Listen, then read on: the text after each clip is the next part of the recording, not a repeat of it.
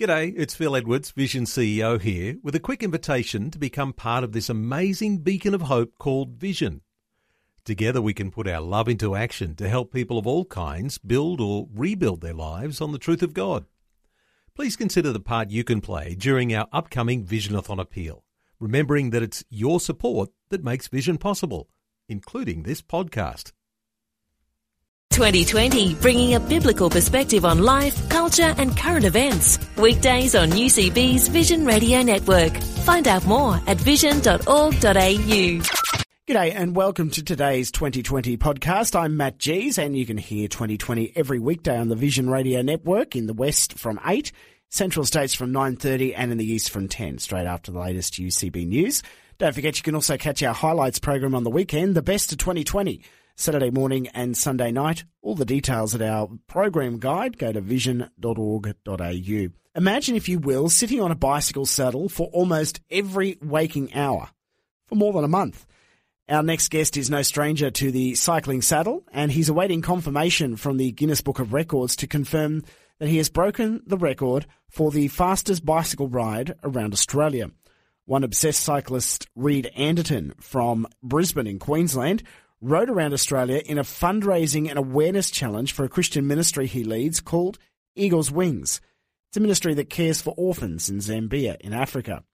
Reid Anderton has smashed the record for riding around Australia and is waiting confirmation from the Guinness Book of Records and the Cycling Federation of Australia. And he spoke to Neil Johnson all about his efforts. Reid, when I say people who are obsessed with cycling, you're not the only one who is, but really you have to be obsessed with it to get on a bike and break the record for travelling around Australia.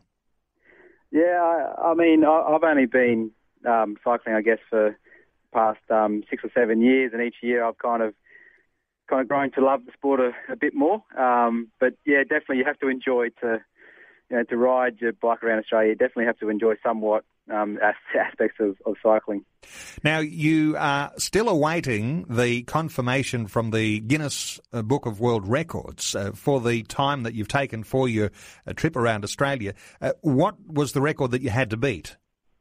There were two records out there. One was a Guinness record, which was about 42 days. It was set, I think, by a German back in 1992. And the other one, which is more of a record which is recognised by the cycling community, was 37 days and 20 hours. So that was kind of the goal that we wanted to try and get in under that time.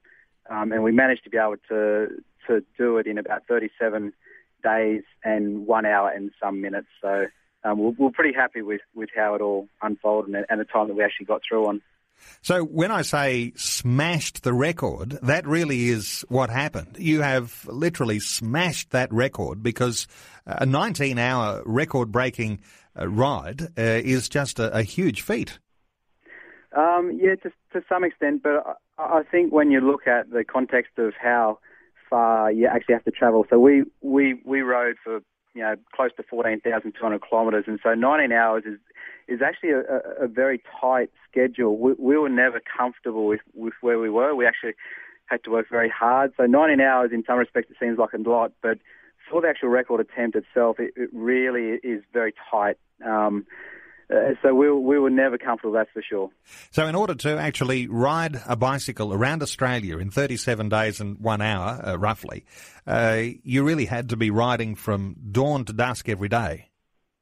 Yeah, we set out with the goal of only riding for about 16 hours in total per day and actually getting about 6 or 7 hours sleep.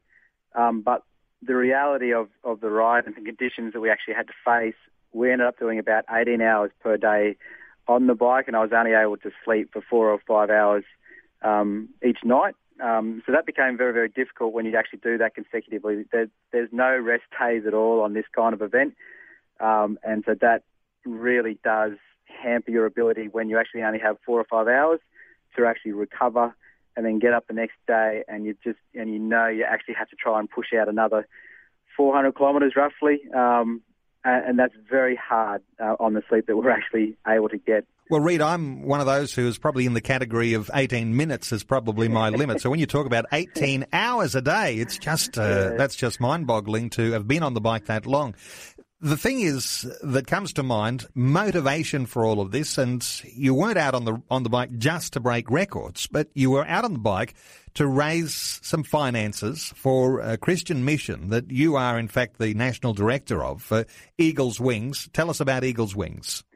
Yeah, I think firstly, like for the event, the actual ride and record itself was secondary. Like we did want to, as our primary goal was to raise funds and awareness for vulnerable children. And so Eagles Wings is a Christian organisation, and it's only a small organisation, but we're very focused and passionate about what we do, and that is to try and assist children that currently live in extreme poverty to be able to, in some way, to be able to break free of that. And so children that actually from homes that can't afford to go to any form of schooling, we assist in that area. So they might be orphans, they might have lost their mum or their dad, or actually both. By the age of 6 or 7, most or many children that live in extreme poverty are orphan children and have no way of actually gaining an education. And also kids that have reached the streets as well, either from abusive situations, whether it's their parents that they're living with that are abusive and they feel that the streets are a safer or a better place or a better option for them, whether it's uncles or aunties or something like that. But children actually, for various reasons and circumstances that actually have reached the streets, we try to assist those as well to reintegrate them back into existing family that is a safe home or community, or last resort, they would come to what we would class as a transit home, where we actually can care for them until they can be placed back into community. So that's what we do, and it's really focused in 4 small communities on the outskirts of a town called Ndola, which is in Zambia, and so our big focus is very much on these 4 small communities. So that's where we have our transit home and our community school as well. Reid, you're a former missionary to Zambia. When you've been on the mission field in that sense, working with these children and with people in the town where you were working, what sort of response were you receiving when you were able to minister the gospel and care for those kids? Our primary role as an organisation is to be able to connect in with vulnerable children, and we do that in a way that is, takes on the Christian values of our faith. And so when we're actually looking at reaching out to these children, back in the early days, we used to send a lot of children into government schools. We didn't run our own school as such, and we found that had a limited effect. We wanted to actually impart, somewhat of our Christian values and faith into these kids to be able to share in that way. So that's why we actually started the community school, where we could actually set the values and the culture of the school in a way in which we believed was right. And we see that as a holistic way to be able to care for these children. That not only are they receiving an education which will help them to be able to break free of some of the issues of extreme poverty, but also to be able to do it in a way in which is caring and loving and kind and generous, and all of those kind of values that we would want to think we would actually have as Christians. And so that children aren't just getting a social lift, that they have options out there in which they can become, move from poverty into middle class, but they actually do it in a way where they might be able to gain an education, but at the same time, they actually can think about others, that they can think that they can be generous and kind to those around them. So it's that sort of holistic approach that we've taken from the very start, and that kind of directs our programs and our thinking as to what we do. Reid, it's just an amazing feat, and you've done this under the banner of Challenge for Change. What does Challenge for Change do? Yeah, basically, Challenge for Change is our event arm at Eagles Wings. So it's the main kind of way in which we raise funds and awareness within Australia for vulnerable children. So, Challenge for Change, we actually our main area actually is cycling events. So every year we would have a cycling event. This year we're in New Zealand, last year we're in Tasmania, and we actually take up to 40 cyclists on these events, and they may be actually people that actually have only picked up a bike 3 months prior and actually want to do something challenging in their own lives and at the same time raise funds for vulnerable children. So we also are branching out over the next year or two as well with other events, not just cycling events, but basically we just want to challenge people. They can raise funds for vulnerable children at the same time that they grow and can, in some ways, kind of just do something very different, which is out of the ordinary. So it's been very good. I really enjoy those weeks that we actually do get away, where people can actually get away from their everyday lives and work and actually just do something very different, hear about aspects of poverty, and hopefully at the end of the week they've had some sort of a heart change as well as to what children and families and communities go through that come from extreme poverty. So I hope that kind of gives a bit of a picture as to what Challenge for Change is about and why we actually do it. Funny how as Christians we can talk about having a different gift. You know, you're a gifted speaker or a gifted servant, those sorts of things. But when you are gifted when it comes to your athletic ability and you can take up a challenge for change as the way you've done, there must be a lot of people who are saying, well, you know, I'm not really gifted in a whole lot of other ways, but boy, when it comes to something athletic, whether it be a walk or a ride, there's opportunity here for that person to link in with what you're doing with Challenge for Change and help to raise money and alleviate poverty in places like Zambia. Yeah, definitely. And it's not just those that are gifted as well, but some people, we've had grandparents take part in these events. We've had students take part in events. I think that a lot of it comes down to the commitment to be able to do the training and what's required to be able to try and get through the event. So a lot of it is commitment based. So we last year, I remember one lady. I'm guessing, I hope I don't offend her, but I'm guessing that she must be nearing 60. And she just amazed me that she just set her mind to the task of riding around Tasmania. So it was about 1,000 kilometres. And for those who have been to Tasmania know how mountainous that area is.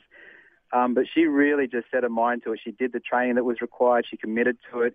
And she made it through. And every day I looked at her and I just couldn't believe that she was getting through. It looked like she shouldn't be able to do it, and yet she made the whole journey. And they're the stories that inspire people as well. I remember actually when I was riding around Australia, I thought of that same lady and what she had done in her context was extremely difficult. And I thought of her when things got tough as well around Australia, that, man, you know, she did something that was big within her context and within her ability. And that kind of inspired me as well that, you know, I really shouldn't give up when things were getting tough for me. I'm not naturally a natural athlete either. I have to work very, very hard, you know, to be able to try and achieve big goals in that area. I think the where it comes to gifting for me is that I guess I have a high tolerance of pain, and also, you know, God's given me a real purpose in life as well, and that is, you know, vulnerable children. That I really see that as an area that I should be focused on as a whole of life aspect. And so that really helped when things got tough, that I knew that this was a calling that I have on my life. And when I actually was in really difficult situations around Australia, that actual purpose of the ride really helped me to get through. When I thought of what kids go through on a daily basis, that I have to keep going no matter how hard and how difficult and how much pain I was in, I really had to keep going and stay on the bike. So there's a lot in that as to what Christians can get out of this kind of a journey, where your faith can actually help you continue through very, very difficult situations, and how God actually works within hardships and suffering. There's so much in that the Christian can look at. You've really pushed yourself to the limits. I mean, breaking that record, that is just a huge feat. On the bike 18 hours a day, and I suspect in terrible terrain at times, and sometimes with temperatures over 40 degrees.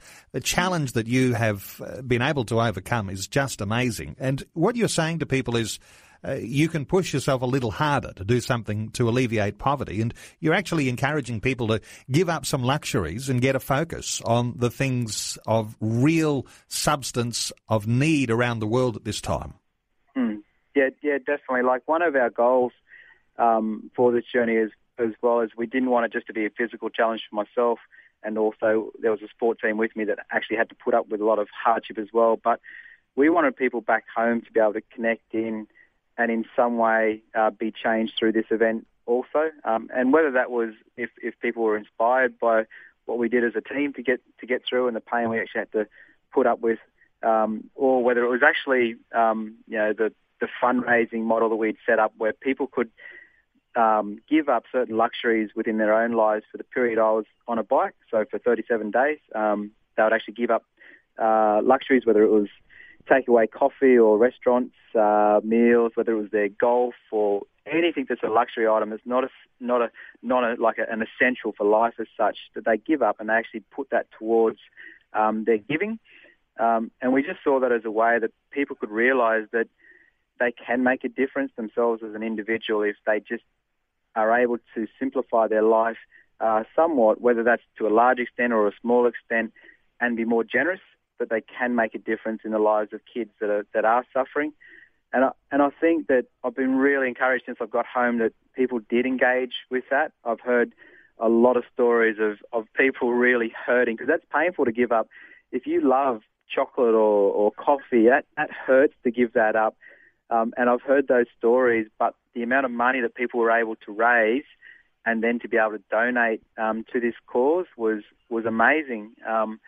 And so when that actually relates back to what we can do on a grassroots level in these communities, $150 per year can support a child in our school, which is unbelievable. So people didn't have to give up too much chocolate or restaurant meals or things like that to be able to achieve just $150. And a lot of people went above and beyond that, which is amazing. So I hope that there's been a bit of a heart change as well with people that have connected in with this journey from home, that they actually can make a difference if they change their lifestyle just a little bit. Well, Reid, you are an amazing inspiration, and I just want to honour you today. It's just an amazing feat. 19 hours off the standing record for cycling around Australia on the bike 18 hours a day. I'll point people to the website where they can find out more about Challenge for Change, and there's a link there to the ministry Eagles Wings. And of course, you've been talking about how easy it is to make a donation, to get involved, and really this is not all over for you. This is just the beginning, because your cycling feat is going to be in the record books, just awaiting that official confirmation now. The website to go to is challengeforchange.org.au. You'll find the link there for Eagles Wings. Reid Anderton, he smashed the record.